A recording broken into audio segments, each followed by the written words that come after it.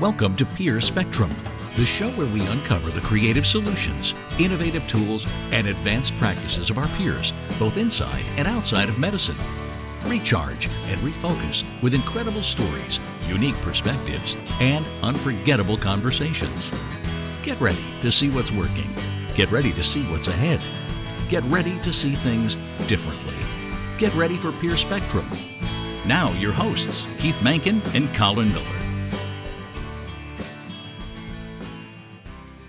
All right, everyone, welcome back. This is Colin Miller here with Keith Mankin. Imagine yourself as a patient who can freely schedule visits anytime they wish. During those visits, they can expect to spend an average of 45 minutes face-to-face with their doctor. They can even call their doctor anytime, even on nights and weekends. Now imagine yourself as that doctor. Today, the average family physician sees 35 to 40 patients every day, averaging only 7 minutes with each one. It's no surprise that many GPs today report feeling overworked, underpaid, and even burned out. But not you. You enjoy an average of 45 minutes with each of your patients. You see at most 5 or 6 patients per day. Your patients can call you anytime, but surprisingly, they rarely do. You love your job, you love your lifestyle, you know your patients, and they know you. Your practice model enables huge healthcare cost savings, but your income still matches or exceeds that of your traditional family practice colleagues. So what's the catch? Is this a concierge practice limited to wealthy patients? A utopian practice model existing only in theory? No, it's real, it's simple, and it's called, well, simply enough, direct primary care, or DPC. Also, for those of you who aren't family physicians, stay tuned because this is a dynamic model, not limited to just family medicine. Dr. Stacy Benson is an expert who knows her stuff about DPC practice. She's also a family physician who runs her own. Her practice model and financials are completely transparent. So we're going to get a chance to take a look under the hood. Is the DPC model good for you? Is it too good to be true? This is one of those episodes that may challenge your traditional thinking, your practice, and even your future. With that said, let's get started. Stacy, let's just start out. Give us an idea of your practice. What's unique about it, and why do patients seek you out as opposed to just a normal family care practice? So I like to rephrase that and say I should be the normal primary care practice. So I'm very unique. I have a direct primary care practice. It's been around for over a decade now, but it's really been growing in the past 5 years. Basically, it's cutting all the red tape and getting rid of the bureaucracy. So it's direct care between the physician and the patient. If you were to walk into my office today, you would see there is nobody here. There's no front desk. There's no nurses running around. I'm not trying to cattle people through the rooms one after another. It's really all about that relationship with your patient. So this is a model that's gaining ground across the country, right? This is not something you started up locally. I wish I could say I was the genius behind it, but I'm not. No. So tell us a little bit about why. I know there's a ceiling for the number of patients you accept. Describe that, and how does that allow you to spend more time with patients and then also have more access available to patients? Oh, definitely. So your traditional family medicine clinic sees 3,000 to 5,000 patients in their Rolodex every year. And they need that big of a number in order to keep patients coming in the door so they can see that 25 to 30 a day. Of course, some see way more than that and some see a little less. But they need a larger volume of patients because they might see them once or twice a year. Versus in my model, I provide primary care for a flat fee. So for a membership fee, they have unlimited access to me, their visits, their phone calls, their emailing, anything they need, it's all included in that. So they're going to come in more than once a year. But because of that, I can't take care of 3,000 patients. There'd just be no way for me to see everybody once a month, even at 3,000 patients. So instead, I have set my particular cap at 600 patients. Other clinics like mine do 400, some do 800, some do 1,200. It all just depends on the type of patients that you have, how often they're going to be needing to have accessibility to you, and then the type of clinic you're trying to run. That's the best part about direct primary care is every clinic's a little different, and it's just finding what suits you as the provider and your patients and your population. So my visits typically are about 45 minutes each. Wow. That's great. And you had shared some statistics about what the average visits in the typical family practice setting are. What were those numbers again? Yep, it's very daunting, but the average space time with a physician in a primary care setting is 7 minutes across the country. And mine's 45 minutes with a physician. Okay. Have the patients responded well to that? Do they have you got to a point where they sort of look and say, "What, you're still here? Or why? I mean, I can't believe that I'm still talking to a doctor." Oh, they love it. I haven't anybody complain yet. I'm sure somebody at some point is going to say, "Hey, can we just get in and out real fast like we used to?" But so far, everybody has loved it. I've had people crying at the end of the visit that they can't believe a doctor was willing to sit down and actually talk to them and spend time to listen to their problems. To going at the end and standing up and saying, "Well, what do I do now? Do we leave? Do we pay? How does this work?" And it's like, "Nope, we're done for the day. See you later." Nice. That's great. Yep. Did you know about the DPC model coming out of medical school? Had you heard anything about it in medical school? I had not heard about direct primary care specifically in medical school. Back, I'm not that old, but back in the mid 2000s, there really weren't very many direct primary care practices. There was typically just concierge practices. The first one that became large and successful was founded in 2007. So that is right when I was in medical school. And that was Q-Liance out of Seattle, Washington. And they're still around. They have 32 providers. They take care of 40,000 lives, multiple locations. I think they have 7 locations, but you can check me on that one. And so back in medical school, I knew I wanted to do a cash pay practice of some sort. And so I did a lot of research on concierge, but it just didn't fit with what I wanted from my practice. So what's so much different from a concierge standpoint and a DPC? What are some of the main differentiators? So there's a general gray area. If you had asked that question 7 years ago, someone would have said they're the exact same thing. But we're really trying to give definitions to the types of practices now. So in general, your concierge practice is going to have a higher annual rate. And in general, a concierge practice is going to also be billing your insurance. So you would still be paying, the patient pays their co-pays, their deductibles. They're going to have staff in the office. It's going to be in charge of reimbursement versus in direct primary care. There's 3 general components to qualify as a direct primary care clinic underneath the Affordable Care Act. And this is the general rule we try to put in any state legislation too. The clinic needs to charge a periodic fee, whether it's monthly, biannual, annual fee, but a periodic fee. They do not bill any third parties on a fee-for-service basis, meaning if you came in to see me for your strep throat, I'm not going to turn around and then bill your insurance for the strep throat. And any per-visit charge, some people do all-inclusive and others also charge a per-visit fee on top of that membership fee. But any per-visit charge needs to be less than the monthly equivalent of the periodic fee. Sure. So there are some practices out there that are more hybrid. So they have some of their patients do this direct primary care model and some are in the traditional fee-for-service model. Just because you have a hybrid practice does not mean you couldn't qualify as direct primary care. It's just recognizing that direct primary care typically would not take it. So is this more like, I guess, for lack of a better term, a franchise model, or is this just an established model that you have used and tailored towards your practice in Dallas? So there are people that franchise out the model and help you get it started, just like there's franchises out there for concierge clinics that have been around for the past decade. But direct primary care refers to a payment model. And so it's really important to define it when we're looking at legislation on the state and federal level in order to help facilitate direct primary care in clinics. For example, some states, they view this type of a membership model as an insurance. So in Texas, we're protected under the insurance commissioner. We are not viewed as insurance. And so there's a few states are still working on those laws. And then, of course, there's federal laws going through, too. They would identify this clinic. We are not an insurance entity. We're just the clinic charging a membership fee. So that's why the definitions are really important. How did you find out information about the direct primary care? How did you know how to set things up? So I'm still learning how to set things up, but it's really been reaching out and learning from other clinics that have already been open and what's been successful for them and why some clinics have failed. It's a lot easier to find successful clinics out there than it is to find clinics that did fail. Sure. But when I first started down this road, like I mentioned, I've always wanted to do a cash-based clinic. Like it even goes back to high school. I wanted to do a cash-based clinic. And when I was in residency, I was getting ready to graduate with the goal of opening up a clinic that a local hospital was actually going to fund. And then I would buy it from them after a few years. And we were going to do a cash fee for service clinic. And it ended up, they dropped out of the deal. And so I was stuck with, what do I do now? So I ended up doing urgent care and just researching how I could get the clinic funded on my own, what I needed to do in order to just cut out the middleman and just be me and the patient. And I stumbled across direct primary care. I actually stumbled across a podcast by a direct primary care physician.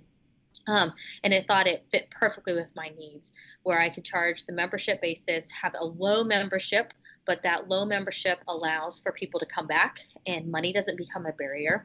It's that psychology behind it of, I don't want to pay for each visit I go to.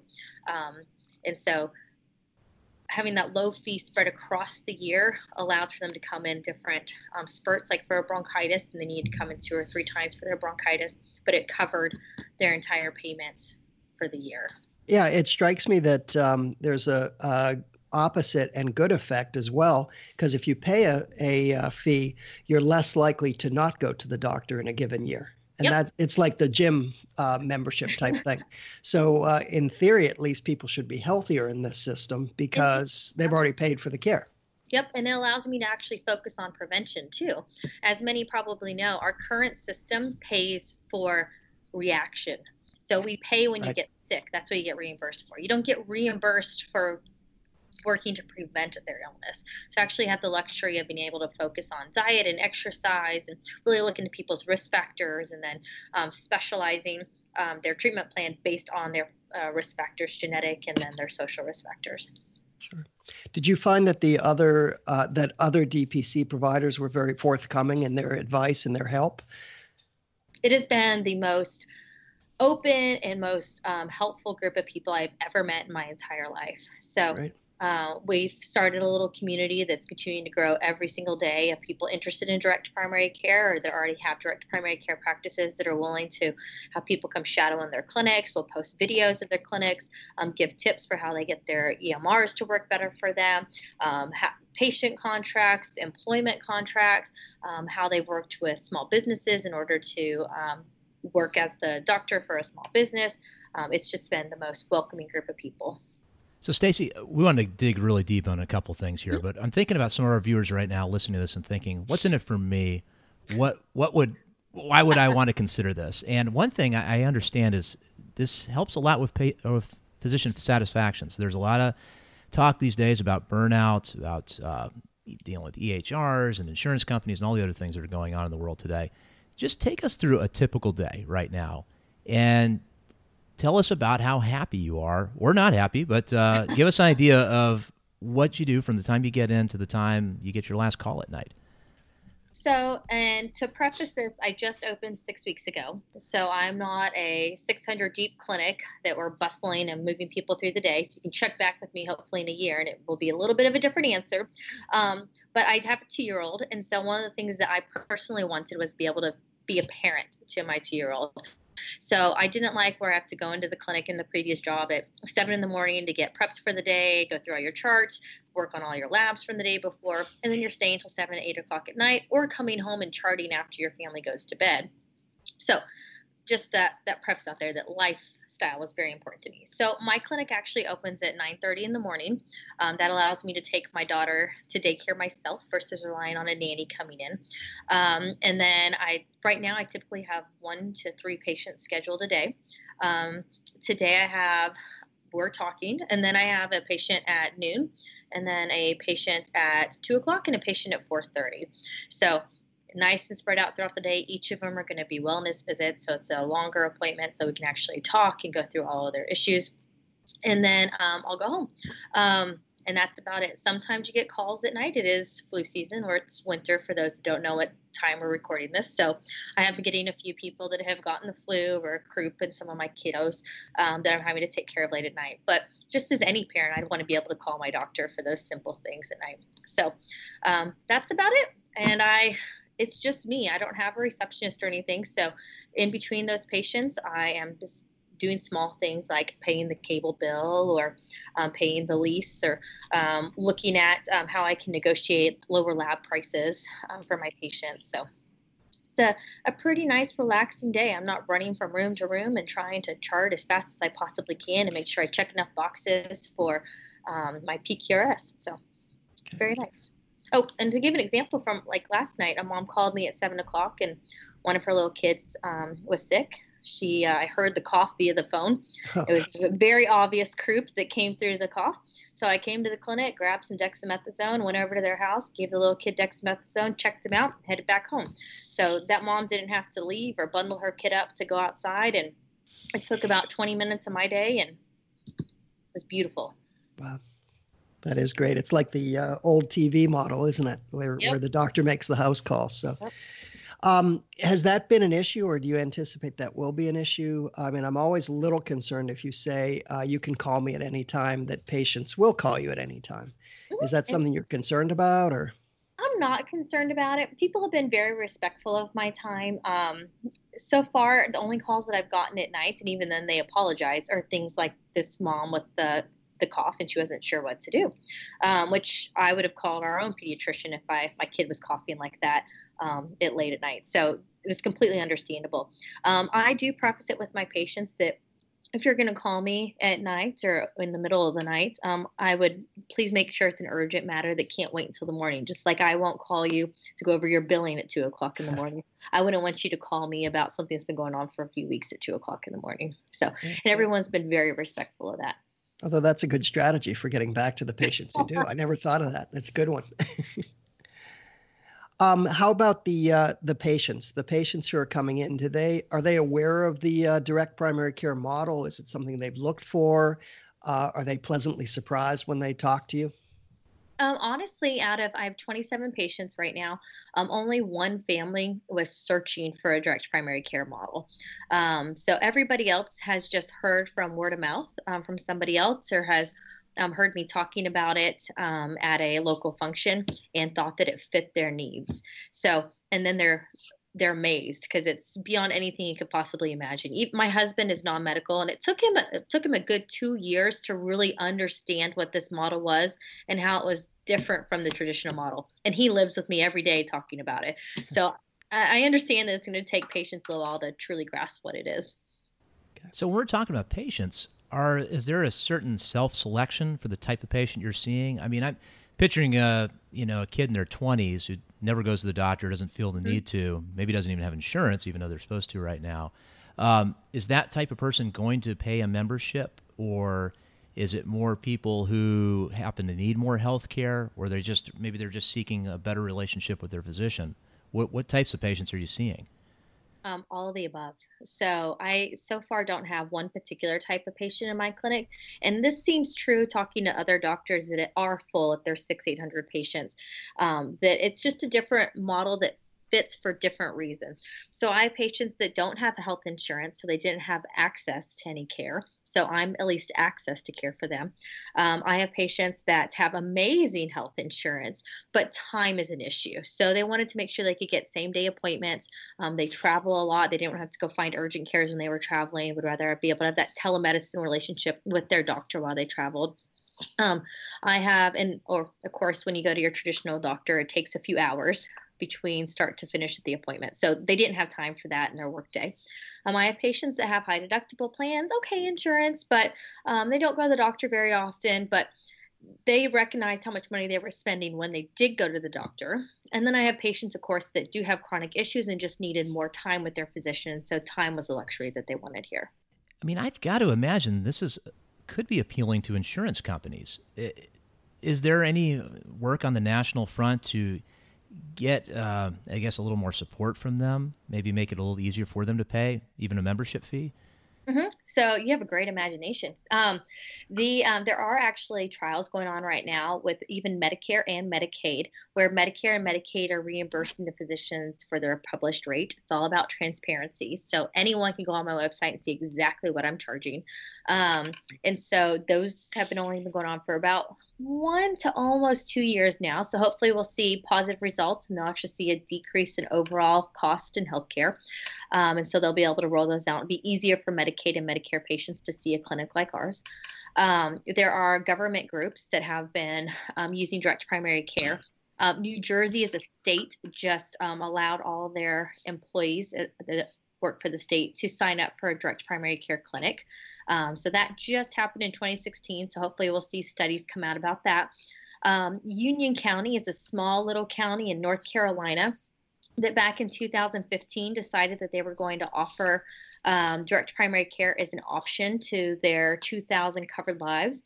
40% of those 2,000 covered lives decided to join direct primary care in addition to their high deductible plan, versus the other 60% just went into their traditional fee-for-service high deductible plan. So that's 800 patients there. These 800 patients in 1 year, they saw 38% less occurrence in medical expenses, saving Union County $1.4 million in medical expenses. On top of it, those 800 patients had 37% less in prescription expenses, saving the county about $270,000. And then the participants also reported 46% less out-of-pocket fees for prescriptions and office visits, saving an additional $330,000. Stacy, that is huge. That's amazing. That's just with 800 patients in one little county, right? In 1 year. On top of it, so you go, okay, so they had better access to care. They were able to call their physician, go in whenever they needed to go in, right? That potentially would improve their quality of care too, because the doctor can actually spend more time with them. But now we have amazing cost savings. So what's the downside? Well, maybe they just didn't like the interaction. People were getting them in and out as fast as possible. 73% of those 800 covered lives report that they had significant improvement in their overall health since choosing to do direct primary care instead of the traditional fee-for-service. So studies like this have been replicated. Q-Liance, if you remember, that was the first big direct primary care practice that started back in 2007. They pulled out savings data from 2013, where they took 1,000 of their patients, a random selection of 1,000 out of their 40, and then compared it to 1,000 non-Q-Liance patients in the traditional setting. They compared the number of ER visits for those 1,000 lives, inpatient days, specialist visits, advanced radiology, and primary care visits, and then overall savings. So, of course, the patients that were in the Q-Liance direct primary care system went to the ER less. They were hospitalized at a 1-to-2 ratio, so 50% less hospitalized days by being in direct primary care practice. They saw the specialist less. They had less advanced imaging. And then they had way more primary care visits. So it's about a 2-to-1 for primary care visits, which makes sense, right? You're able to come in as often as you want. So for those 1,000 patients, they saved $679,000 compared to the non-Q-Liance patients. So if you extrapolate that out for their 40,000 patients, they're saving the healthcare system just in their clinic $27.1 million a year compared to the traditional system. So, yes, you're exactly right. Insurances, whether it be federal businesses that are partially self-funded or traditional insurances, are seeing this and they recognize the cost savings and better care. Where are these papers being reported, these studies being reported? Are there papers in the literature? Is this being discussed at national meetings? Are they in Journal of American Medical Association? So I'd have to go find exactly where they're published. I know John Locke is an organization that's been publishing these numbers. These particular numbers that I'm quoting as we talk are actually coming from Forbes magazine. They've been running lots of exposés on direct primary care, and so they're citing the study. So honestly, I'd have to get back to you on where the study's originally coming from. And that's okay. We'll do that, and we'll get all these added to the show notes for everybody.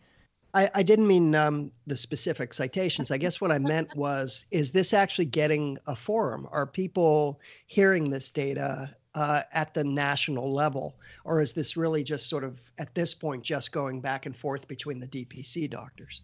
So it's slowly coming into the national level. And you're going to see this kind of a number talked about when you're looking at more of the AAPP, so the American Association of Private Physicians, right? Docs that do more of that cash pay model to begin with.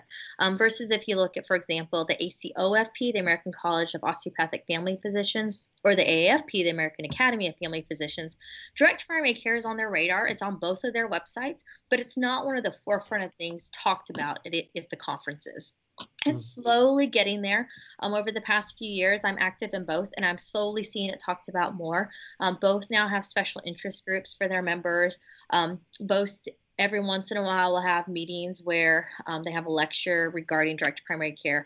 But it's a big shift, right? It's a paradigm shift in how we look at medicine and care. So It's just going to take a while. I'm an early adopter, and I recognize that completely, that I'm going to be preaching at the top of the hill for many years until people understand it. But the news medias are who pick up on it. And that's why you see Forbes magazine runs a lot of these. Sean Hannity loves the idea of direct primary care. He talks about it a lot whenever he does interviews with people regarding healthcare. Even the Wall Street Journal back in November put their own opinion piece out on what the 4 new legs of a healthcare system should look like. And the 4th one was direct primary care. Yeah, because I'm thinking about this Union County, North Carolina, and it almost answers a couple questions for me. One is the self-selection question. If you're taking all the employees in the county, they're all going to be in. Those are people from all ages, both sexes, all walks of life, and they've all done well. So that's a pretty broad spectrum of people. Mm-hmm. And also, I'm always hesitant about anything that's paid for, and that's because sometimes we don't always value things that we get for free. But right. If someone's getting this paid as part of their employer benefits and they're still going to the doctor and they're still realizing a tremendous savings in their own healthcare costs, that's really indicating that this is working, which is really amazing. So we're gonna have to dig deeper on this and get some of this info for you so we can share it with our listeners. Yep. But this is just fascinating. To add one more into there, so there's also shared savings programs, if your listeners have heard about that. So it's going to be similar to your traditional insurance model, like Blue Cross or Aetna, but it's not insurance. It's shared savings among the members. There is a group called Liberty Health Shares that will reimburse their members, for seeing a direct primary care doctor. So it is more of an indemnity policy. They want their members to, like you said, understand the cost of their health care. So they still pay for their membership, but then they can submit for reimbursement for their membership, because the health share plan is recognizing how much savings it is and improvement in healthcare. When we talked about this before, though, you did say you get pushback from the people who went into the more traditional pathways. Mm-hmm. What kind of pushback are you getting? What are they saying? Why did they say this won't work? Why did they say that this was not a good choice for you or for anybody? So I feel like I'm called an idiot on a pretty regular basis for adopting this model. They just don't think that people are willing to pay for their health care when they pay for health insurance. But I have to strongly disagree. It's just, you have to understand where your healthcare dollars are going. And once you sit down and look at it on paper, it's really easy to convince pretty much anybody the benefits they'll have if they switch over to a transparent, free market, cash-based system. It's just business 101. So their biggest pushback is just they don't believe it will work. So let's talk about those costs. I mean, if I'm joining as a patient in your clinic, how much am I paying per month or per 6 months? Can I pay for an individual office visit if I just want to come for a sports physical for my kid? That sort of thing. Yeah, so some clinics will do an individual fee-for-service clinic or visit. I am not doing that, actually, but some will. For my particular clinic, I have it based on age. So it's $25, $45, or $65 or $85 a month, depending on how old you are. So your age, just guesstimating on looking at you and how old you are, you're probably going to be $65 a month. That's my average fee for most people. But that would include everything. Your strep test is included, your flu test is included, all your visits are included, right? It's anything I can do in-house, stitches, abscess, drainage, all of it's included in that fee. And then I've negotiated cash prices for labs and imaging if we need to get labs and imaging done outside of the clinic. But if I still wanted my insurance to pay for those labs, could that be done? Or Sure can. We can bill to them. Now they're going to cost more, but yes, we can do that. And could I pay for the membership fees through my HSA? Is that possible? Oh, that's a fabulous question. I want you to ask me that again in a few months, because I might give you a completely different answer. I'm not a lawyer, so please do not construe this as legal advice.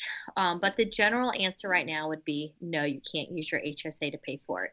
And it's not a very simple answer. I do tell patients they can go and talk to their employer and whoever manages their HSA for their opinion. Some lawyers will say yes, and some lawyers will say no. The reason is, even though a physician's visits and the physician's fees are a qualifying medical expense, the IRS has that direct primary care is considered a health plan. So the Affordable Care Act actually specifies that we are not insurance. Most states specify that we are not insurance, but the IRS tax code has us listed as insurance, and you cannot use an HSA for insurance. So you can use, if we were to do that fee for basis, if you were to come in for one visit, you can use your HSA for that. That's not a problem. You use your HSA for any labs I order, any imaging, but the membership fee, we're waiting on the IRS to change their tax code. So there's actually a bill that's up in DC on the Senate and the House side, both sitting in committee, that would clarify this. And then those were taking a while. So it's a bipartisan issue. They actually just submitted another bill. That's all the bill does. There's nothing added into it, but it would change that tax code. So hopefully that Senate Bill 1989 and HR 6015 will be taken care of soon. And then my easy answer is yes, you can use your HSA for a membership fee. Okay. But either way, we're talking about less than a cell phone bill here. I mean, it's pretty reasonable. My gym costs more than my membership, which Right. I have to tell that to myself every day, where I'm like, am I undervaluing myself? It's like, nope, I am not undervaluing myself. I'm providing value in my cost. Right. So you don't have to name names, but there are champions of this in federal government and in state governments. There are people who are really interested in this issue. Yep. And that's why you see places like New Jersey, where every state employee has the option to go to direct primary care clinic and be reimbursed for it. They're seeing these cost savings. Yeah. Besides the tax issue, what kind of issues are you getting at the legislative level or the policy level? What blocks are you running into? So some states have the issue, like we were talking about, where they're viewed as a health plan or insurance. And so they struggle because then they have to go underneath the insurance commission for their state. That's a state by state issue, though. Texas, again, is not one of those states. And if you're ever concerned or had questions what their laws were like, you can go to a website called dpcfrontier.com. This is actually a website that's designed by a physician who's also a lawyer, who's one of the big advocates for direct primary care. And so he updates regularly what states have what legislation, and can give you more specifics about your state and what you need to know and be aware about for your state. Okay. And also, when we talked before, you had mentioned something about dispensing of medicines, and that's an issue in some states as well? Yes, I forgot about that. So that is an issue in 5 states. Texas is one of those states. So one of the values that physicians doing direct primary care across the country have found is they dispense medications to their patients at wholesale cost. So they can dispense Lasix, for example, at less than a penny a pill. If you go to Walmart to go buy a 30-day supply of Lasix, that's going to cost $4. So 30 pills is $4 there, versus in their office, it's about 30 cents or less. So we can have great cost savings there with just being able to dispense. There are 5 states in the U.S. that cannot dispense from a physician's office, and you have to go to a pharmacy, and Texas happens to be one of those states. So we're still fighting for it. Hopefully one day we'll be one of the other 45 states. Sure. Let me ask you another logistic question, because no matter how much you're involved in preventive medicine, no matter how much you try to be conservative, at some point there are going to be times when you have to move to the next level. Specifically, I'm thinking about imaging studies. Now, one of the things that really is a problem, one of the reasons we hate taking insurance is because we have to do the pre-certification. But these people may have insurance that has to pay for the studies. Mm-hmm. Logistically, if you don't have a staff, how does that happen? How do you get the MRI that you might need or the ultrasound that you might need? How do you arrange for that? I do it. Okay. So I had to do a few of them already, where dealing with medication prior authorizations or getting the MRI approved, a thyroid biopsy approved.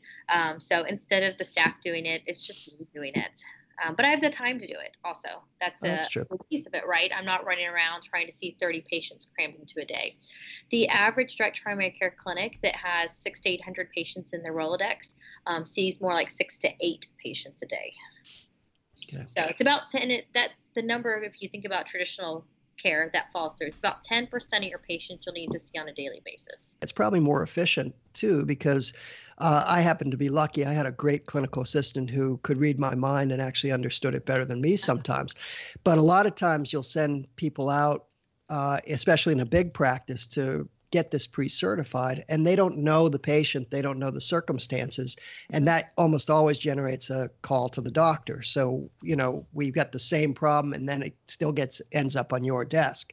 In this case, I'm sure that the certifying people love it that you're the doctor calling, because you can answer all the questions right off the bat. It hasn't been. I've worked in the traditional system, and I know I've sat on hold for an hour at times. So I haven't had that experience yet, but I know that will come someday. But you also have some scalability built into your practice, right? Once you get to a certain number of patients and a certain workload, I assume you're probably going to look at getting a clinical assistant, maybe somebody for the front desk. So This is all just building up towards that.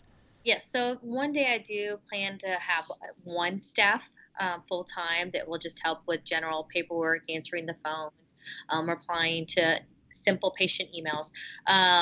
But I probably won't be hiring that person until I hit closer to 100 patients.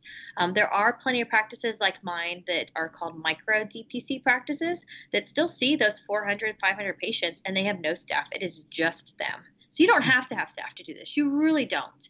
And there's many days where, I wish I had staff, and there's so many more days where I just love being by myself, and I'm perfectly fine not having any staff.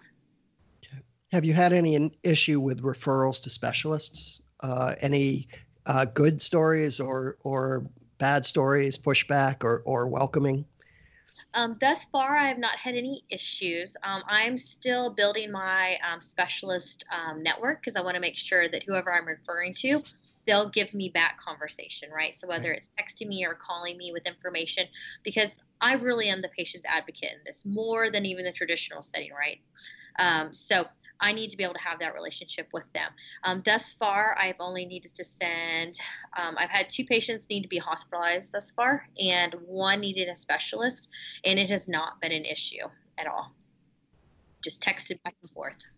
Another thing I'm thinking about, we talked about this in a previous episode about hospital systems buying up family practices, and there's a huge financial incentive to do that. In fact, we had a pretty good episode with Marty Jameson, who's the executive director of the American Independent Doctors Association, and they do a lot of work nationally to fight for independent physicians and basically be an advocate voice for them. But if I'm a hospital system and I'm looking at buying up a big family physician practice, I'm looking at probably locking down those referrals to keep them in-house, so to speak, and also billing for all of the ancillaries of imaging and labs and everything else. So do you see larger hospital systems in this movement as a threat to the DPC model? And how are you guys dealing with that? So it can go either way. I personally have not had this problem yet, but I know that that's the biggest potential threat out there. It's not the insurance industry, it is the hospital systems. So there are some hospital systems that actually they back practices like this around the country and are very supportive of it. So there's not always pushback, but there are some people that are in smaller communities that the hospital has flat out told the doctor that we will not accept your patients. We will not allow you to refer to our doctors. You cannot use our imaging centers, even though we're the only imaging game in town. Doesn't matter what you pay, we're not going to take care of your patients.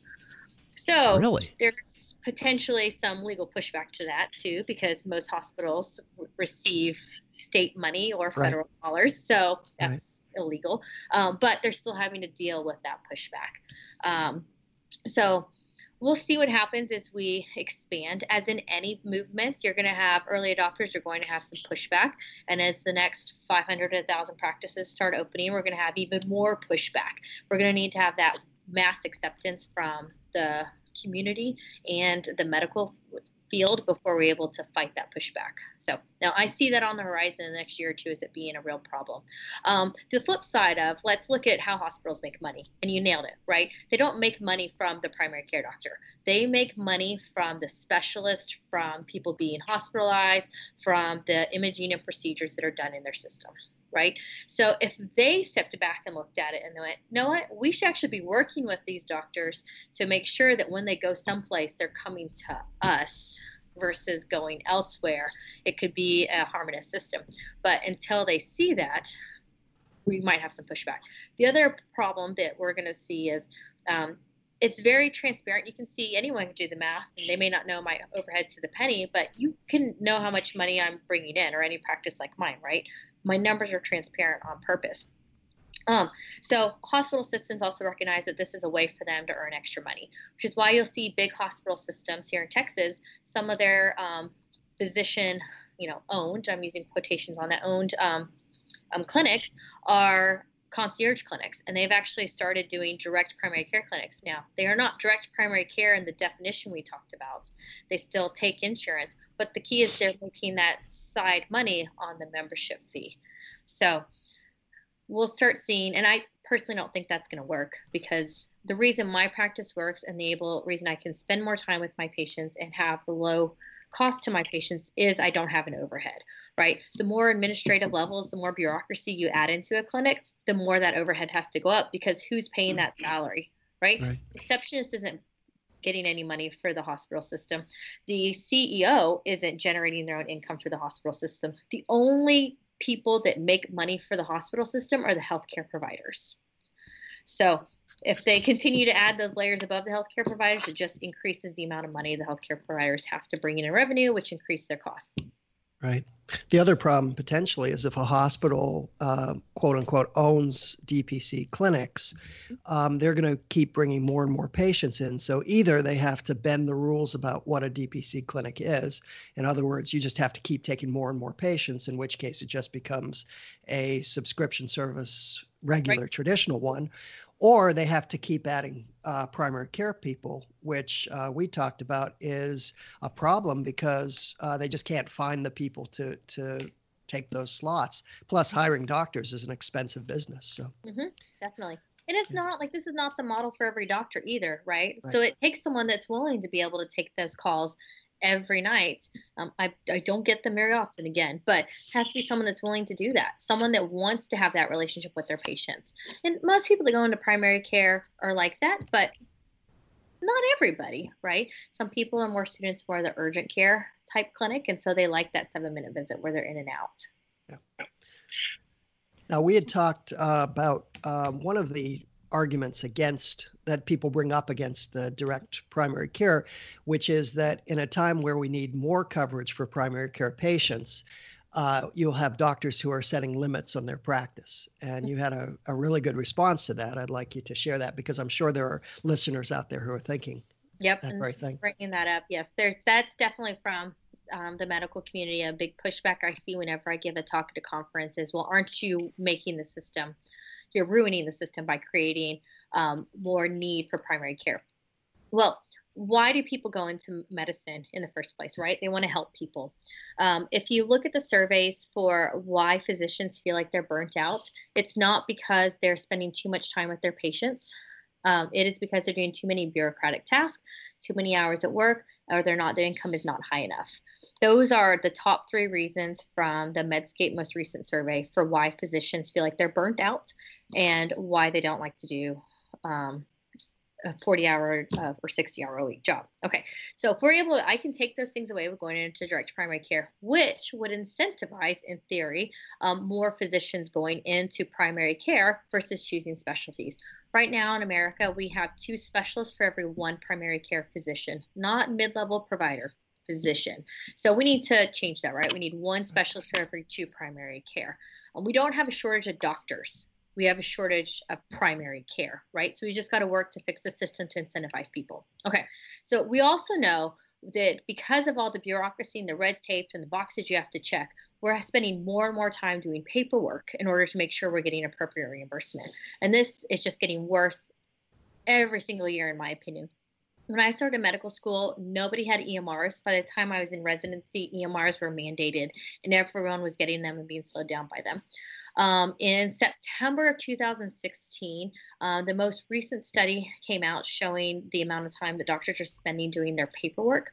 And at that time, they estimated 2/3 of a physician's time is spent doing paperwork in a day. Okay.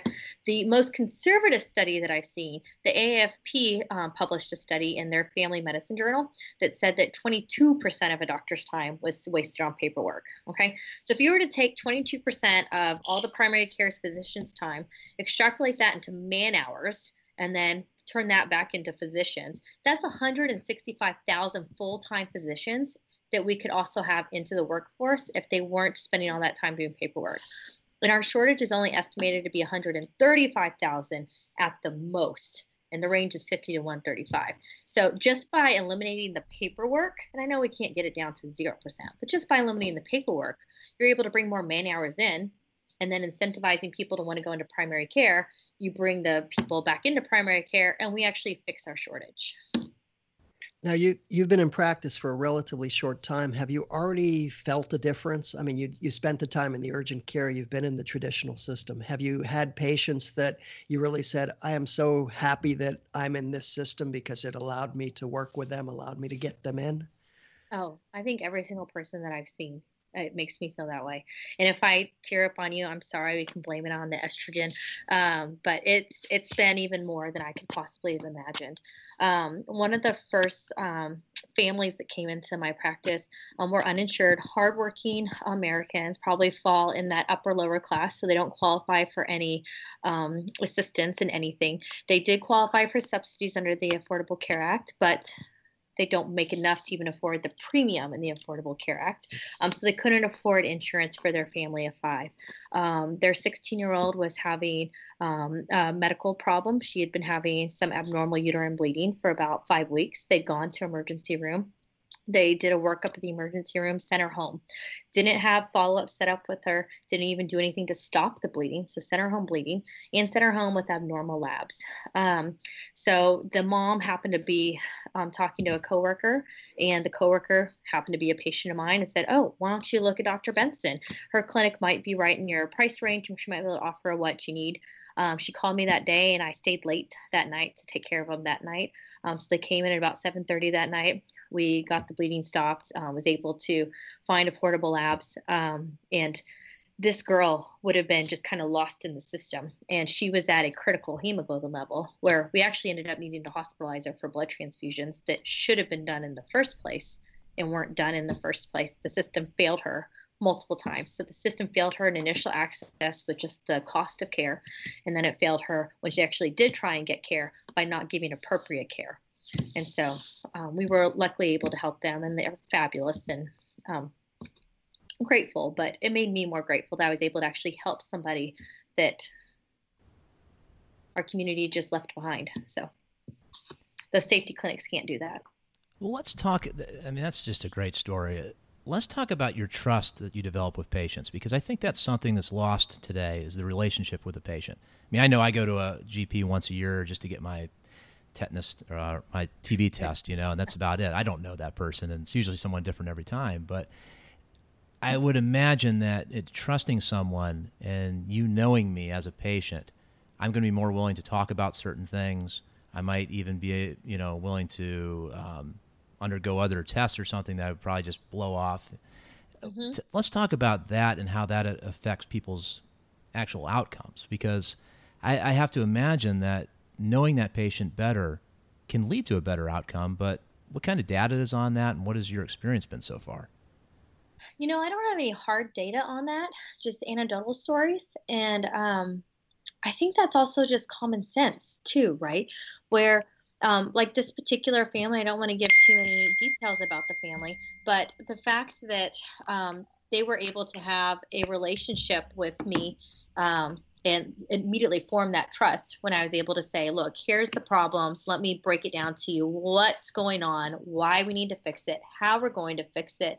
If you don't understand that, let's do it again and again and again, and just re-explain it until you understand what we're doing, which has now put us in a position where when I saw them this week, the daughter mentioned things to me that had denied previously.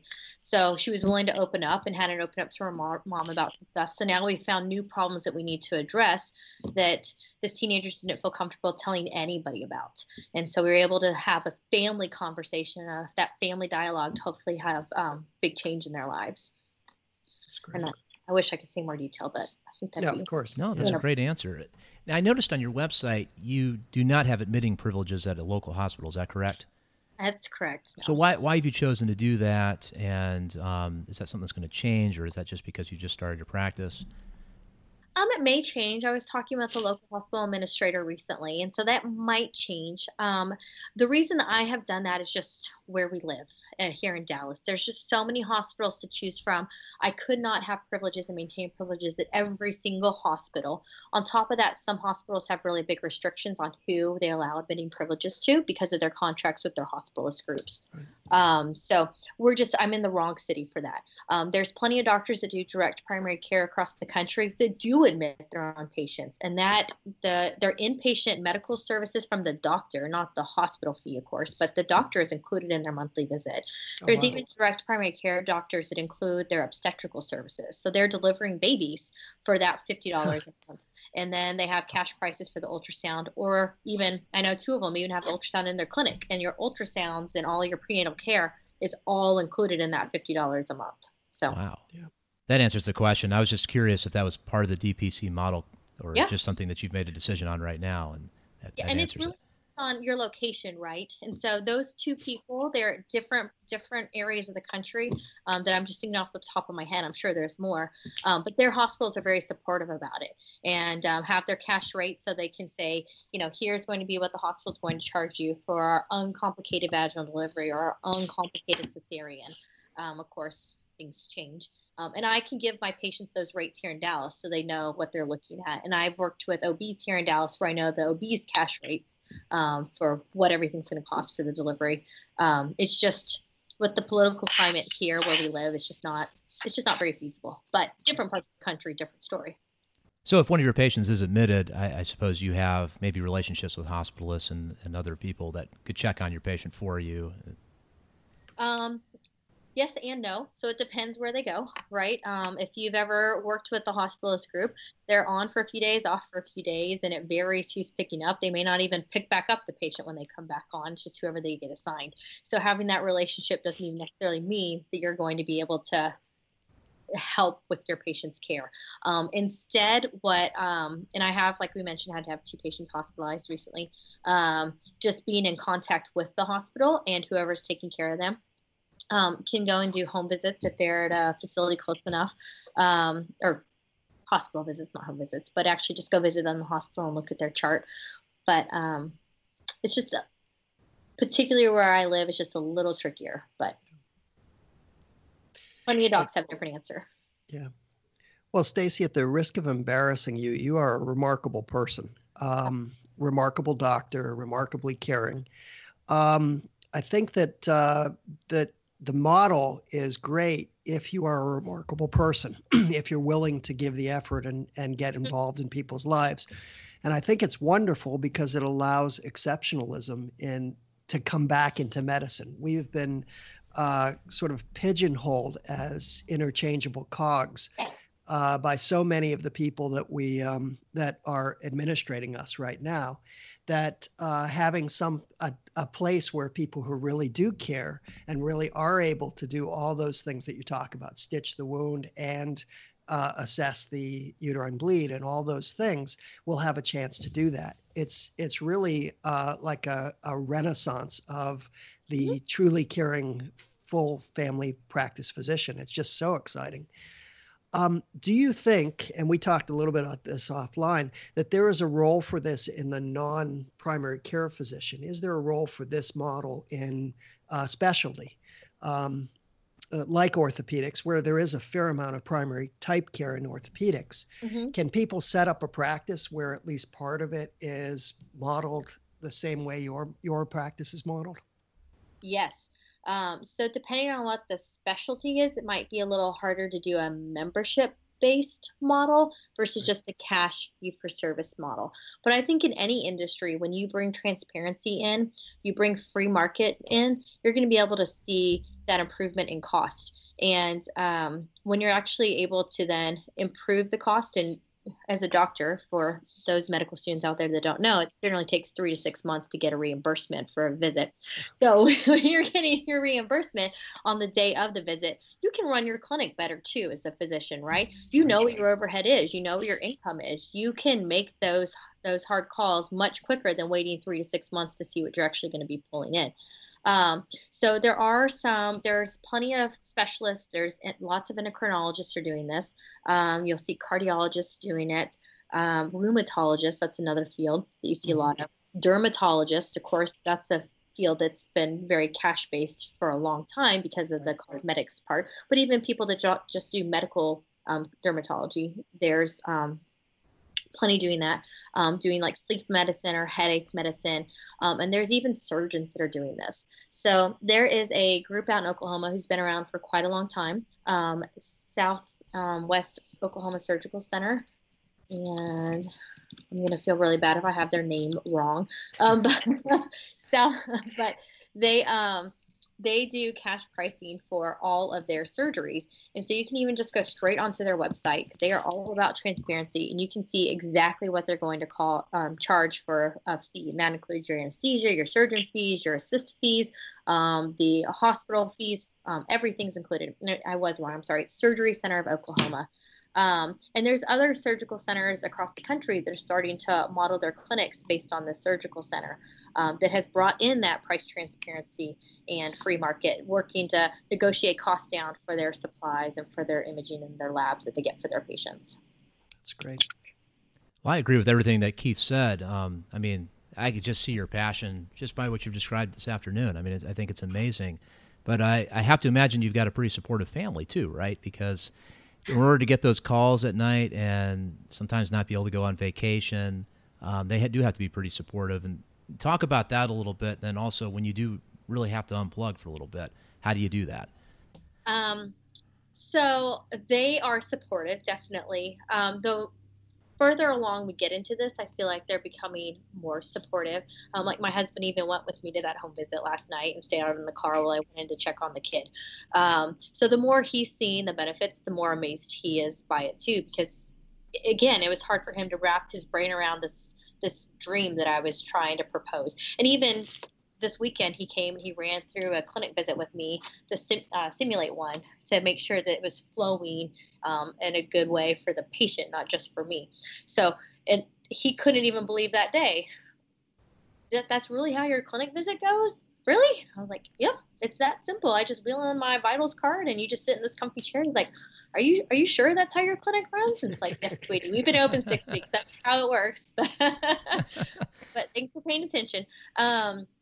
So they have been supportive. And he also understands that I was at a point where, and we've been together for a long time. We've been together since pre-medical school. So he saw this evolve over the past, over a decade. But that I couldn't be a doctor. This was the last straw. I was just not comfortable morally providing the type of care that we were providing in the traditional world. I couldn't do it. So he knew that this is what I needed to do too. So. Okay. So if I'm a medical student or I'm a resident in a internal medicine or family practice setting, and I am really interested in becoming a direct primary care physician, what resources are there? Where would you send me right now? I would say send me an email, and I will Dr. Benson at ParadigmFamilyHealth.com, and I will help connect you with whoever is near you. You can go shadow with them. There's a Facebook group that I can help get you into, and you can just start reading through it, and there's tons of great information there. That dpcfrontier.com, that's also a great website with amazing resources. Just Google direct primary care. There's a direct primary care journal that's out there right now. There is a website called I Am Direct Care, and then there's another one that I Want Direct Care. Those are both websites that are geared towards just explaining what the model is, and you can self-submit your info to it so that patients can find you from there. Both AAFP and ACOFP do have some resource information available on their websites about direct primary care that you can also access. And then I'm not sure about the IM organizations, just because I'm not a personal member of those, but I wouldn't be surprised if they didn't have that stuff too. Well, we'll definitely get all of that up in the show notes again.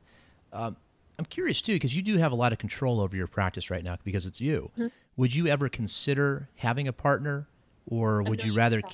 What's that? I'm feeling %. Yeah. So my ultimate vision is to create more of a wellness center one day. I don't want it to become this massive organization where we don't have the flexibility to change stuff. I don't want that administration there. Like we've talked about, I want it to be as lean of a staff possible. But I would love to bring in other physicians someday with different passions. So someone that's, for example, really into sports medicine or doing osteopathic techniques, or a functional medicine doctor. So even though we all do primary care, we can lean on each other for those other hobbies in medicine that we have. Bringing in a retired orthopedic pediatrician would be great too, Exactly. Well, we're coming close to the end of the hour here, Stacey. We want to obviously be respectful of your time. You good with maybe 2 or 3 more quick questions and we'll wrap it up? As many as you want. Perfectly fine. Great. All right. So I heard you say that you and your husband went through a run-through, and I like the idea of that. Give us an idea, Stacey, of things that you do to improve your performance as a clinician and to measure it. How do you know how well you're doing with your patients? How do you get feedback? Give us an idea of some of your daily routines and processes in place so far. I know we're 6 weeks into this, but what you've done so far. So there's not a really great answer because we're only 6 weeks into it. But something I've told all of my patients, and I hope they take me up on it if any of them happen to be listening, is feedback from my patients. If there's something that we're not offering or something that we're not doing that they would like, whether it's changing the patient portal, they can see all their visit summaries from the patient portal, whether it's they don't like the way we're scheduling appointments or they want to change the hours of the clinic that works better for them. I would love to model my clinic to their needs as a patient population, not just one individual, but as a group. If we're not offering a service that they want, for them to tell me. So they all get that spiel when they first come in, that if there's something that you guys are looking for that we're not offering, let us know. We may not offer it, but we can see what we can do. From the flip side, when I was looking at my electronic medical records and which one I was going to choose, I wanted to make sure I had one that I could pull patient data from. So I could pull all my diabetics and make sure they had gotten their A1Cs, they'd gotten their annual labs, and that they were doing well and they were controlled. Pull all of my blood pressure, my hypertension patients, and see what their blood pressures are running and make sure that everyone's submitting their logs. Anyone on an antidepressant, have they done their PHQ screen recently? So my EMR allows for that searchability. The traditional world, they do still have to do those things in order to meet their quality markers. And then in order to be certified, some of the certifying boards also require you to be able to pull information and do that too. So we haven't done any of that yet since we're so fresh in. I know all of my patients by heart and who's done one and hasn't done one, but I know I have the technology there for it. Just take us through, again, your typical day. Are there things that you do, and we've asked this question to our guests before, so some people will do a daily meditation every morning, or they work out every morning, or they work out in the evening. Are there things that you structure into your day, even structured breaks, that help you stay focused and keep high energy and enjoy your job? No. That's okay.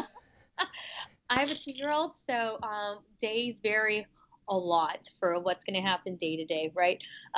So, for example, last night she didn't sleep. So when we woke up this morning, I looked at the schedule and checked my message system to see if any patients had sent messages overnight or needed new appointments, and no one had, and she was still asleep. So I went back to bed, got an extra hour in for myself. So it varies day to day. With my daughter and having to play mom at the same time. Yeah, I've got one coming, so I guess I'm going to learn that pretty soon. So, yeah, but I'm fortunate enough to have that luxury to be able to do that. So Sure. In my previous job, when she was born, I did not have that luxury. I just had to go work my 14-hour shift and hope there was enough coffee to make it through the day. So, and we're going to try a new question here today. This is something we've been talking about. Tell us about, if you can, a patient who made a huge impact on you. This could have been all the way through training, or just change your perspective on things. Let's see. Probably myself. That's why I do what I do. So I was, to go backwards even further. So my parents owned their own business growing up. And so they were, your lower middle class family that was both working, very hard hours. I'm the oldest of 5 kids. I can remember many nights where I didn't see my mom or my dad because they were just at the office so late. And by the time I got everyone in bed, they hadn't even gotten home yet. So they struggled to be able to provide health insurance for everybody. We went on and off food stamps, on and off the CHIP system. So that's our state insurance system for kids. It wasn't a problem. They did have to struggle to go see the doctor financially every once in a while. But when I was 13 years old, I had a seizure, and I was diagnosed with juvenile myoclonic epilepsy.